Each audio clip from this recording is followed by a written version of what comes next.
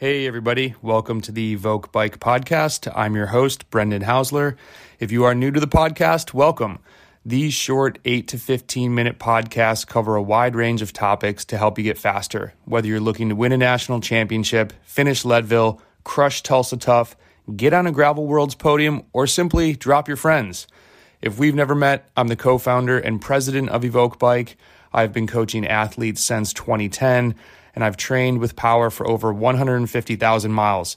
I've also won 3 Masters National Championships, but I'm mostly proud of my nearly 100 Pro 1 podiums simply because it shows my consistency in the game and my hunger to get better for not only myself, but the Evoke community, which includes you.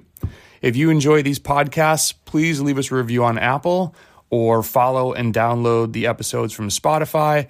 And if you want to take your support to the next level, please click the support link at the bottom of this podcast, where your donation will help us pay for everything that helps to keep this free podcast going. Now, to the show. Hey, what's up, everybody? So, I want to make this podcast talking about when you're starting to get ready to go to your first big events, most likely a bigger regional race, or maybe you're going to a big stage race. If you're in the Northeast, we all used to get pumped for Tour of the Catskills, Green Mountain. If you're in the Mid-South area, it's Joe Martin, and probably like Sea Otter or blanking on some of the ones out west because I've never been out there to race. But, I was talking to a coach who has an athlete that busts his butt, has been not dominating, but doing really well locally for the past 2 or 3 years, and starting to get cold feet as he talks to his athlete about the upcoming big races. And I don't want to dox this person or kind of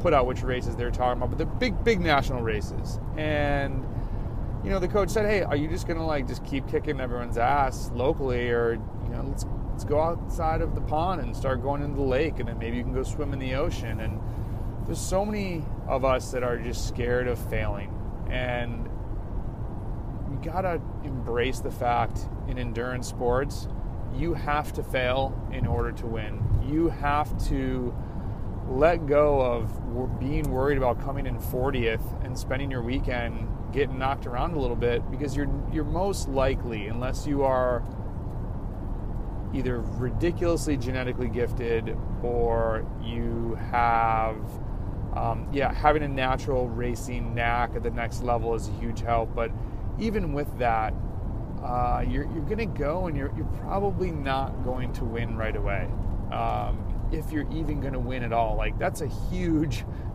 most of us are not going to win the bike races we attend. It's based off of math, and just based off of there's usually somebody better than us if you're really challenging yourself. One of the biggest things that holds people back is they feel like they're going to look like a loser to the people in their local scene if they go to this big race and they don't do well. I'm going to tell you that is the exact opposite. I remember first few times I went to Tour of the Catskills, I've read through some of these old results. I think I was in 65th and 40 something, and eventually I worked my way up. I got a top 10 in the time trial, and I'm trying to think if I did decently well on another stage. And then at Green Mountain one time I was in a break with Tim Johnson, Cameron Cogburn, just hit squad. Of course I got dropped in the last climb, but I was super pumped personally about my performance. And that's what you need to take home. You need to take home the intrinsic feeling. I'm not trying to get too deep on this, but I think it's an important note, how proud you are of your result, because the people at home, they're just, honestly, they're pumped that you're there. If they're not, they're most likely just a hater. But even when I got 40 something plays, I would come back and guys would be like, dude, how was the race? Tell me about it. Sounds awesome. What an experience. How was the trip? And that's the other thing. Don't go with only the expectation of a result. Go thinking of how awesome this weekend is going to be. This athlete that was starting to get cold feet was going to a big city with his child and girlfriend and is worried about losing. And I was like, the weekend sounds sick. Number one, this city that they're going to is super fun. Number two, it's crits. So there's a handful of races that his kid's going to get to see him at. And then number 3, they're going to go out to dinner. They're going to get to go to a sweet park, go to a museum, whatever you love to do off of the bike. You're going to get to do it in this big metropolis area where, I mean, that's life. This is going to be a super, super fun trip. Don't worry so much about the result. The more you worry about the result, I promise you, the less great of a result you will get. The best races that athletes do well at are the ones where they go in and they totally shock themselves, because they just go in ready to have fun. And I was even talking to Josh about some of his, we're kind of mapping out some things for his cross season next year, which is his big goal. And SBT's on the list. And I was like, okay, so what's up with this one? Like, are you trying to put priority on this? This is right before cross season. I want to make sure we're not actually training for this as like a priority race, because that's not going to match up with things we're going to be doing running up to it. He's going with his buddy Adam and is like, dude, this is our bro trip. We're going to have a blast. And I said exactly back to him, that might be the gravel race that you do the best at, because you have no expectation except for having a good time. And whether it was the podium at the Pro Tour of Battenkill or coming in top 10 at Fort McClellan, those were all races where I was not even dreaming of a result.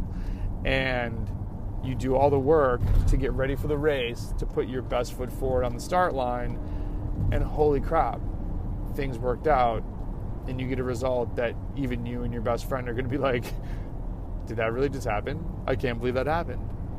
And then just accept the fact that there's going to be other weekends when you go and you're hoping for a top 20 and you get 50th. And it's like, okay, now I need to do that post-race reflection. I need to look at what am I really missing? Why did I get 50th? What are the guys in 40th doing? Like, where did they get dropped? How did they make it that far? And then who's the top 30? What kind of athlete is that? How do I get there? And then what's the top 10? Who are these guys? And some people are just going to be a better athlete than you. But I don't think that you should ever, and that's in the very present. Like, okay, I came in 50th, I look at place number 5. That person's way better. I don't think you should just accept that, though. What can I do to try to get on that level in 2 years? And maybe you're not in this sport for that type of dedication, and that's totally okay. But if you want to ask yourself, how do I get to be the best and the best that you can be, it's going to require some dedication. I think that's an obvious thing that we all know we need, and an attribute if we want to find success in anything in life. If you want to be at the top of something, it's going to take some work and, yes, dedication. So with that, I think if you just ignore the thought of failure and more so look at these L's as lessons. I know it's corny as hell, but that's what it is. I talked and I posted on Instagram today to a very new athlete overthinking a 20-minute test. And I love it. I said to him, hey, this is good. You're a cranial dude. You're a smart guy. And we were trying to, how many watts exactly should I pace at and da-da-da-da. And I'm teaching him a lot of this sometimes by feel, because some days you'll feel better. Some days you might feel a little bit worse. You've only done this once before, so you really only have one baseline. And he had said, well, the first time I did it, I just was winging it, right? There was no expectation, but now I don't want to fail and do worse than the one before. Even if you had lower watts on that 20-minute test, you didn't fail. You learned that you pushed too hard and you exploded. You will learn something from that. Think about that effort. Think about how that felt. Understand that feeling. And at the same time, you could make an argument, and I've made the argument before, it's better to underpace it and finish it than to explode. But at the same time, if you explode, like if you really sent it and you exploded, it's not that big of a loss. You're going to look back in 3 years and laugh that you even cared about that one 20-minute test. So don't overthink it. It's impossible to fail, because you will learn something if you lose in that super, super micro moment of one bike ride. Hope you have fun this season. This season I'm so freaking antsy to race. I am so antsy to do some races with my friends. I am so excited to make some content about the races, the racing, and the training that I hope is beneficial to you, because similar to this podcast, I think there's a lot of overthinking in this. I think of Alex Hone in our podcast when he said he doesn't even think of some of these like the minutia that athletes get into that are amateurs that he talks to, like just overthinking things. And once the weather warms, we can talk some more about training rides. If there's something that you want Evoke to put out that would be helpful to you, let us know. I'm really trying to think of what's the next layer of things besides some videos and podcasts, and I want to take the videography to the next level.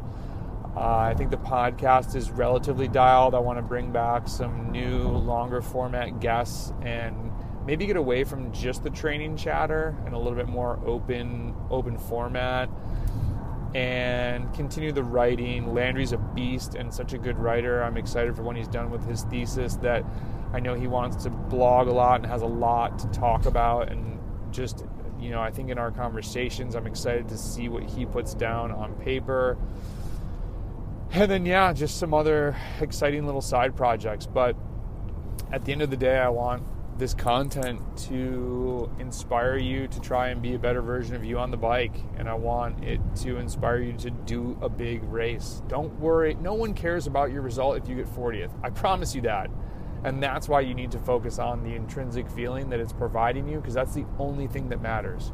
If you are going to a race so that you think you get a social flex by going home and people caring that you came in third at a big race, man, people are going to say congratulations, and they're going to forget about it and think about their own results. That's just the way we are built as humans. I promise you that.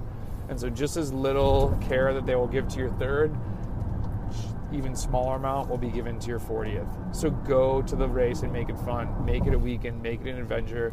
Cliche, but enjoy the journey. And I look forward to hearing from you in the Discord about how the race goes. Hit us up, especially in the road tab. And we accept gravel races and mountain bike races, all types of racing. But good luck with the training. Exciting times as spring is definitely nearing, and I'm ready for glove season to be over for good. Fingers crossed. Reach out if we can help you out. All the best.